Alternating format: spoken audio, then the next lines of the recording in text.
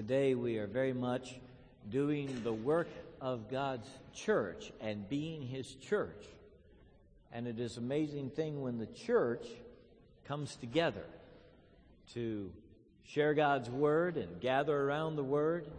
We have been reading from Ephesians chapter 4 about unity in the body of Christ. And that unity is expressed in 7 different ways, as the author tells us in verses 4 to 6. One body, one spirit, one hope, one Lord, one faith, one baptism, one God and Father of all, who is over all, through all, and in all. And then he jumps into verse 7. So if you have your Bibles, turn to Ephesians chapter 4, verse 7.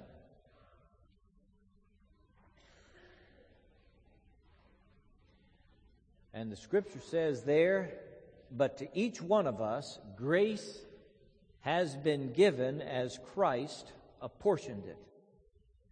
This is why it says, "When he ascended on high, he led captives in his train and gave gifts to men."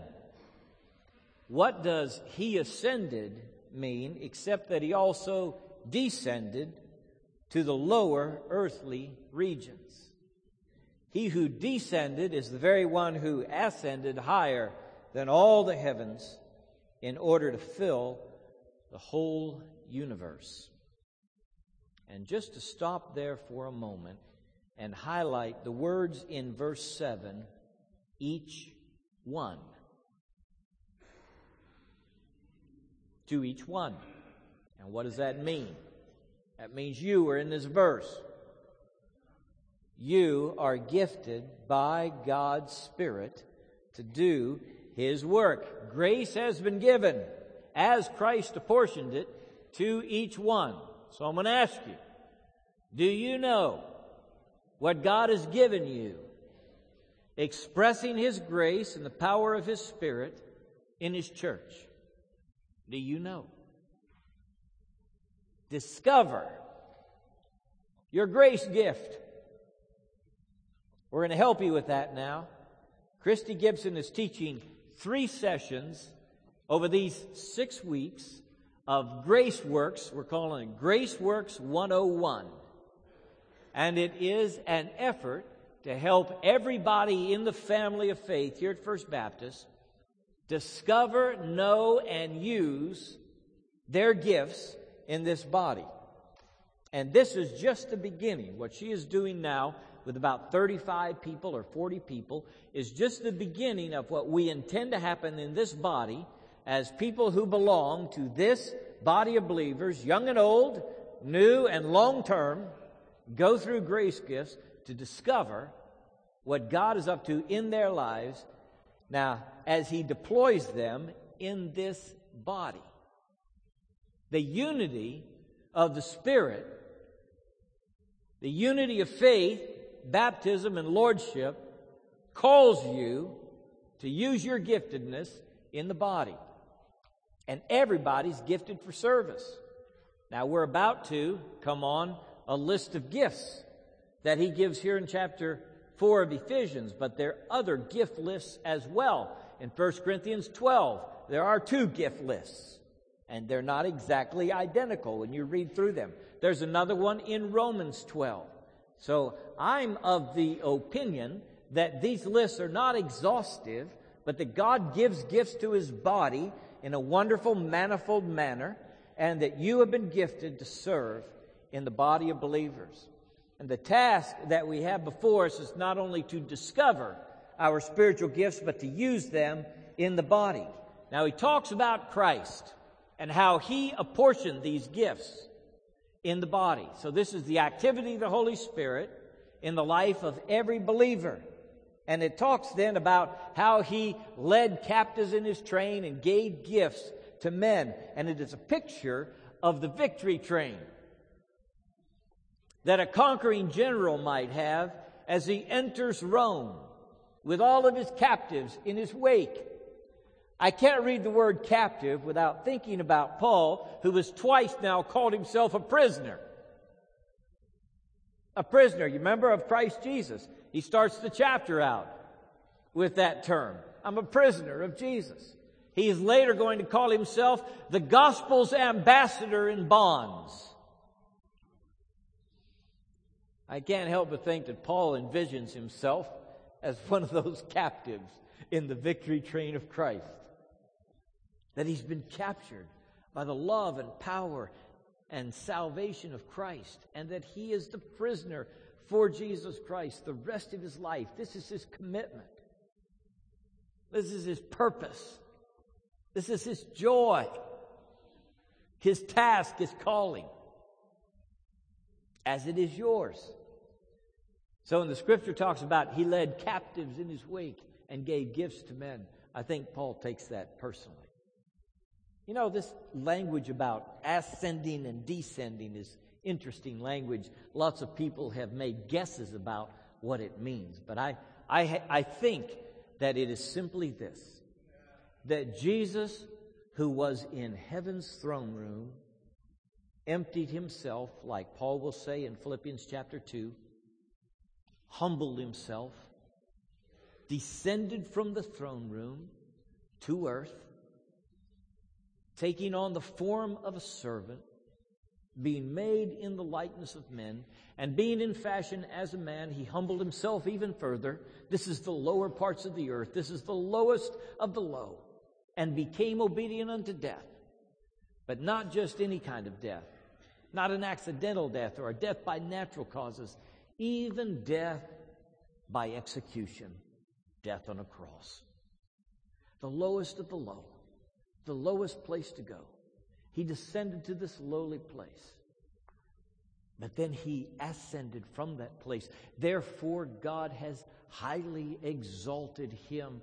This is Ephesians 2. His descent in his humiliation, and then his exaltation to the highest place, and given him a name which is above every name, that at the name of Jesus every knee should bow. When we think about the ascension, we may be like those disciples in Acts chapter 1 who watch him go into heaven, and they're all worried about it. And they're thinking, oh no, he's leaving us here. We're being deserted. And there are two angels there that are to give them comfort as they watch Jesus ascend into heaven. And they say to him, why you stand here gazing up? This same Jesus is coming back just like you've seen him go. So we have the promise of his second coming, which we firmly believe, that God is going to wrap up all things in Christ on the planet and human history through the physical, visible coming of the Lord Jesus again to the planet. But we also believe that this ascension is part of filling the universe with his glory. And it's just like a fella picking up a lantern in a dark room and lifting it up. And the higher he lifts it, the more the light shines until the whole room is filled. And this is what the ascension of Jesus is really all about. He is ascending, this one who humbled himself, became flesh in this body, confined as he was, laying off those confinements again, taking upon himself again the prerogatives of deity, ascending, lifting the lantern high until the whole universe is filled with his presence and his glory, including this room, filled with the presence of Christ, so that he can make the promise now after his ascension, where 2 or 3 are gathered together in my name, what? There am I in the midst of them. You're looking right through him on your way to, in your vision, on your way to me. He is right here. He is present in this room. The ascension is about his filling the universe, including this room, with his presence and his glory and his light. Discover your grace gift. He intends for you to use it to raise the lantern in your own light. Let your light so shine by getting busy in the work he's called you to do and gifted to you to do. And you know you're never going to be satisfied in your Christian walk until you're doing what He's called you to do. You know that. Part maybe of your dissatisfaction, your uncertainty about what you're supposed to be doing in the world is maybe you haven't yet really realized how gifted you are by His Holy Spirit and what He intends for you to do. And the light's going to shine from your life when you discover, hey, I've got the gift of service. And I'm supposed to be helping in all kind of ways. Not necessarily in the limelight, but behind the scenes to get things done. Or I have the gift of mercy. And what really charges me up is to help somebody who's down, who just needs to have the love of Christ touch them. And so if I get into the hospitals or the nursing homes, or I go see people who are shut in on Wednesday night and take them a meal, it just charges me up. I feel so fulfilled through that. The satisfaction of your life in Christ is largely contingent upon you using the gift He's given you for the common good. Discover your grace gift. Look at verse 11. It was He, that is Christ, who gave some to be apostles, some to be prophets, some to be evangelists, and some to be pastors and teachers, to prepare God's people for works of service. I'm just going to stop there for a minute, okay? To prepare God's people for works of service. Let me tell you what God is doing with your giftedness. He is preparing and repairing the saints. Now, I like this word that's translated in the NIV, to prepare God's people. In lots of places, it's translated to equip God's people for works of service. In fact, this is the great passage where we get the whole equipping language in the Church of Jesus Christ. But it's the word katartismos, and it's used in a couple of very interesting ways in the New Testament. One of those ways is when Jesus is walking by the Sea of Galilee and He sees Peter, Andrew, James, and John. And what are they doing? What are they doing? They are mending their nets. That's how the old Bible, the King James Version, translated, mending their nets. And it's this word, to prepare God's people for works of service. It's the same group of words that's used in Galatians 6:1, where it says, if somebody falls into a fault in the body, you who are spiritual, restore. It's the word katartizo. Restore such a one in the spirit of meekness, or with gentleness, considering yourself, lest you also be tempted. Now, here's what I want to tell you. There's this positive aspect to this word that's about preparing and equipping and getting people ready and training that athlete so that he can do his best and his finest. None of those Olympic athletes are there by accident. In the ancient Greek games, you had to swear that you'd been in preparation for the games before you could be a part. You had to demonstrate that you'd been preparing.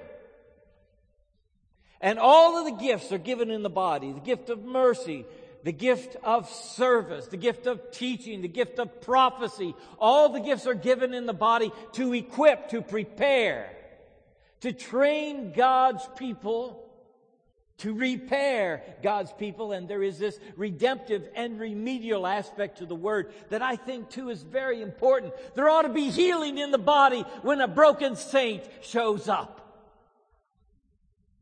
It ought to be a place where we come and feel the restoring power in the presence of our brothers and sisters. So that things get bad and they get broken out there in the world. But when you come into the presence of your brothers and sisters, there's a healing that takes place. There's a restoring that happens to you. It's like you're being mended just like those nets by the Sea of Galilee. God is putting you back together in the moment of worship and fellowship with brothers and sisters. I want you to see that as part of your calling with the giftedness God has given you. You're preparing and repairing the saints. God's using you to help broken people, Somebody said a church is more like a hospital than anything else. It's a place where hurting people come for healing. That can only happen if they experience healing when they run into you. In the encounter with you. In the casual encounter with you.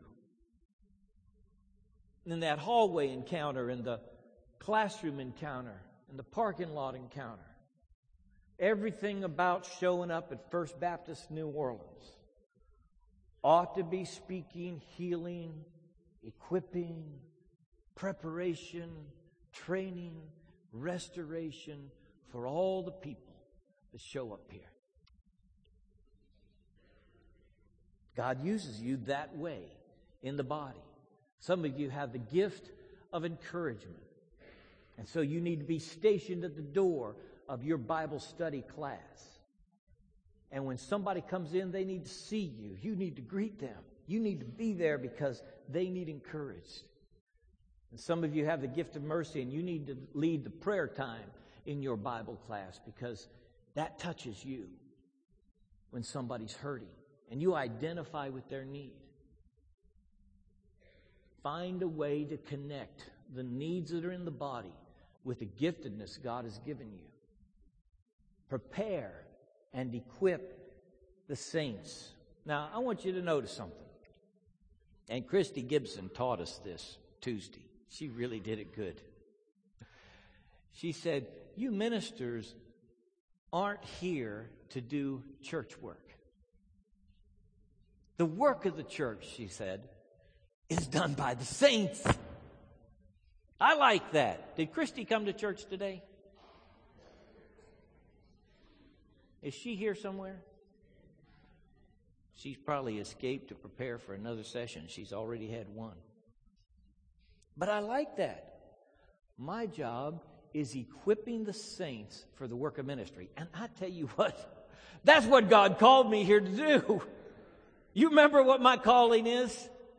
The Lord called me to New Orleans to help His people shine like stars as they hold forth the word of life. That's what He called me here to do.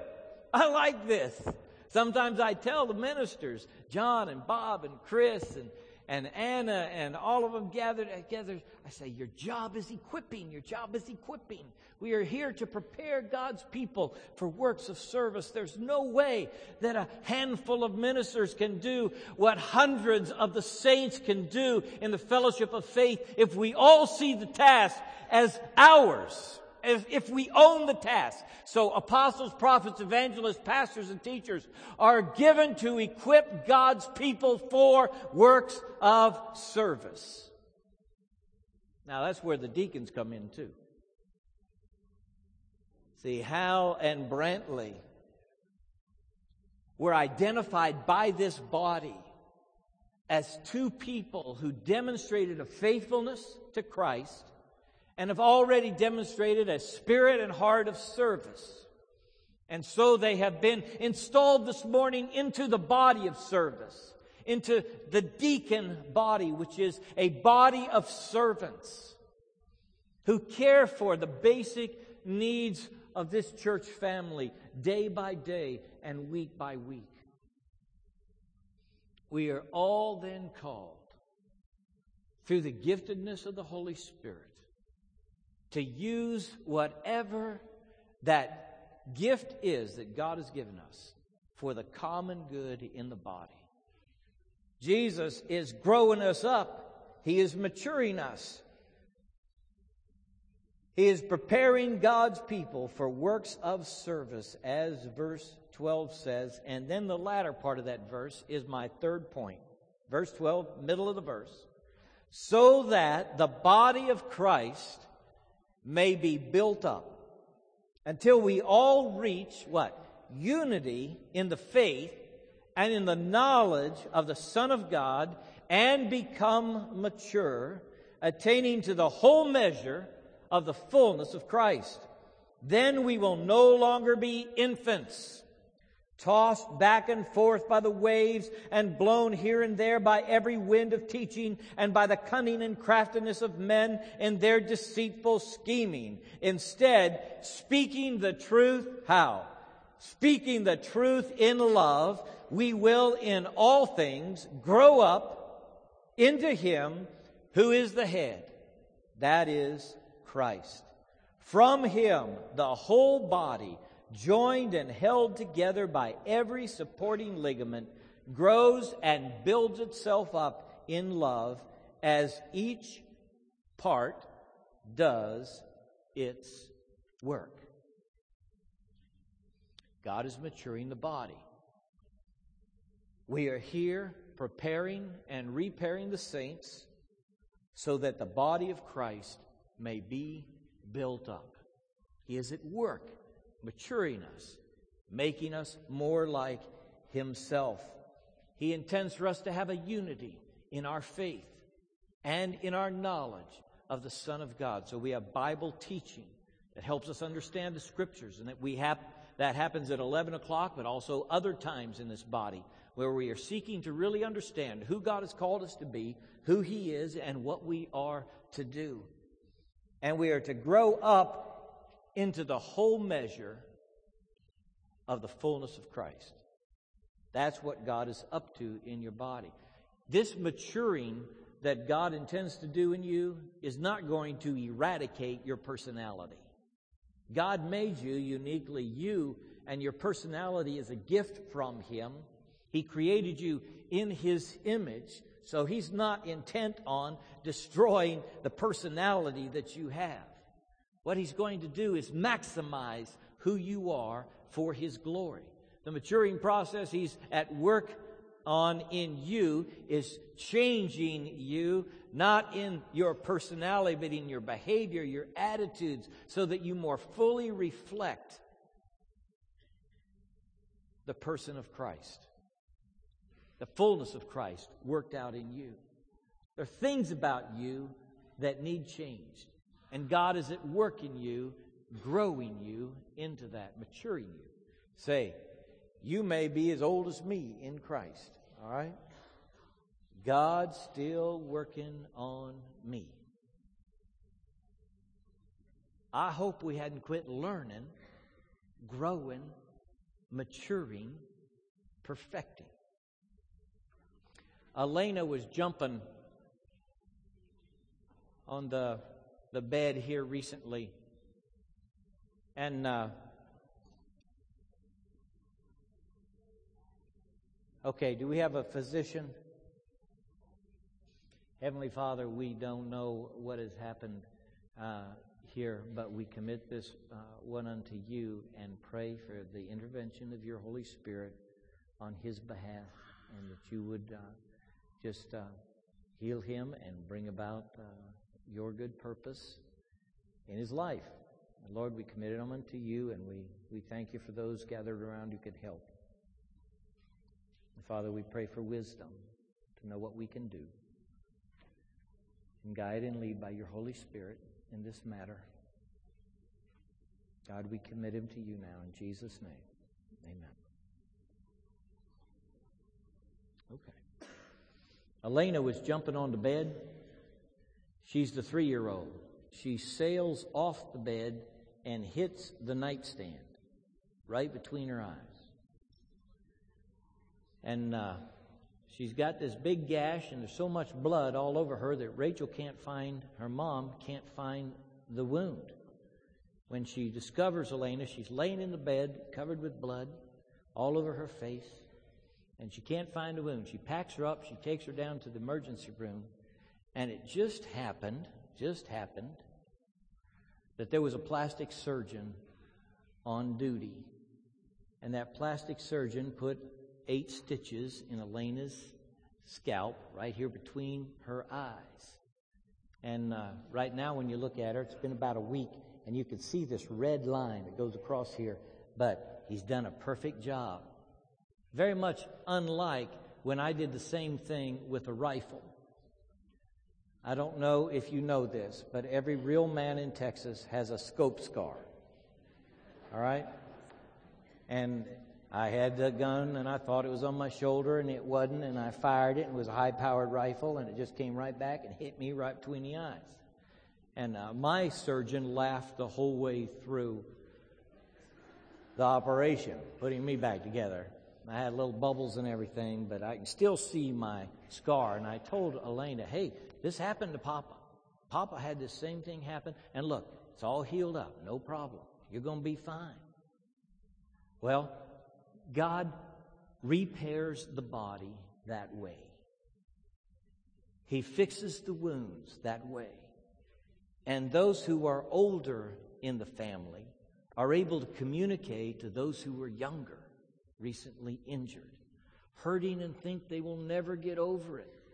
At one point, little Elena said in the emergency room, she stopped bleeding. She turned to her mother and said, I guess all the blood's out. And it must have felt like it. We who are older in the body and older in Christ help all of those who are younger understand how wonderful the restorative power of the Holy Spirit and of His church is in the family. And so God is moving us all together toward maturity in Him, leaving nobody behind as He grows us up into the one who is the head, even Christ. All these ligaments work together for this common good. God does it for His glory and for our good. And it works as long as the final verse is true, as each part does its work. You see how the paragraph concludes? As each part does its work. See, it is essential that you do your work in the body. It's absolutely essential for my health, for my good, and for every other person in the body. Every need will be supplied, the Apostle Paul says, if everyone does their work, everyone does their job, everyone is obedient to the Holy Spirit. Now, it is a great task for a family of faith to help people discover their giftedness and then to have the place of ministry into which they can move and be plugged in and feel the fulfillment and become part of the body working together. We are doing that actively right now. We are in the very midst of putting that together so that we call it connections, so that everybody in the body, once discovering their gift, can go to work for the common good. You know what, folks? There have been days when I wished that the work of the Lord was not spelled W-O-R-K. Sometimes it's just plain W-O-R-K.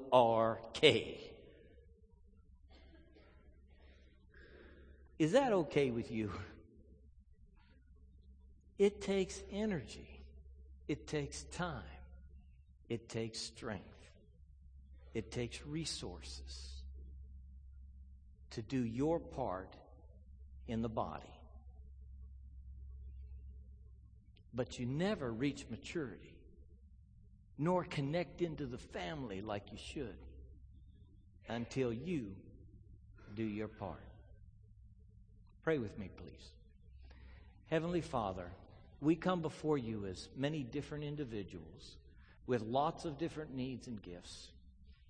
And Lord, we pray that you would help us know what you have called us to do, that we would understand our own personal giftedness, everybody in the room, and that you would deploy us into the church and into your world with that gift. God, that every person in the room would experience the joy and satisfaction and contentment of being able to exercise their giftedness for the common good.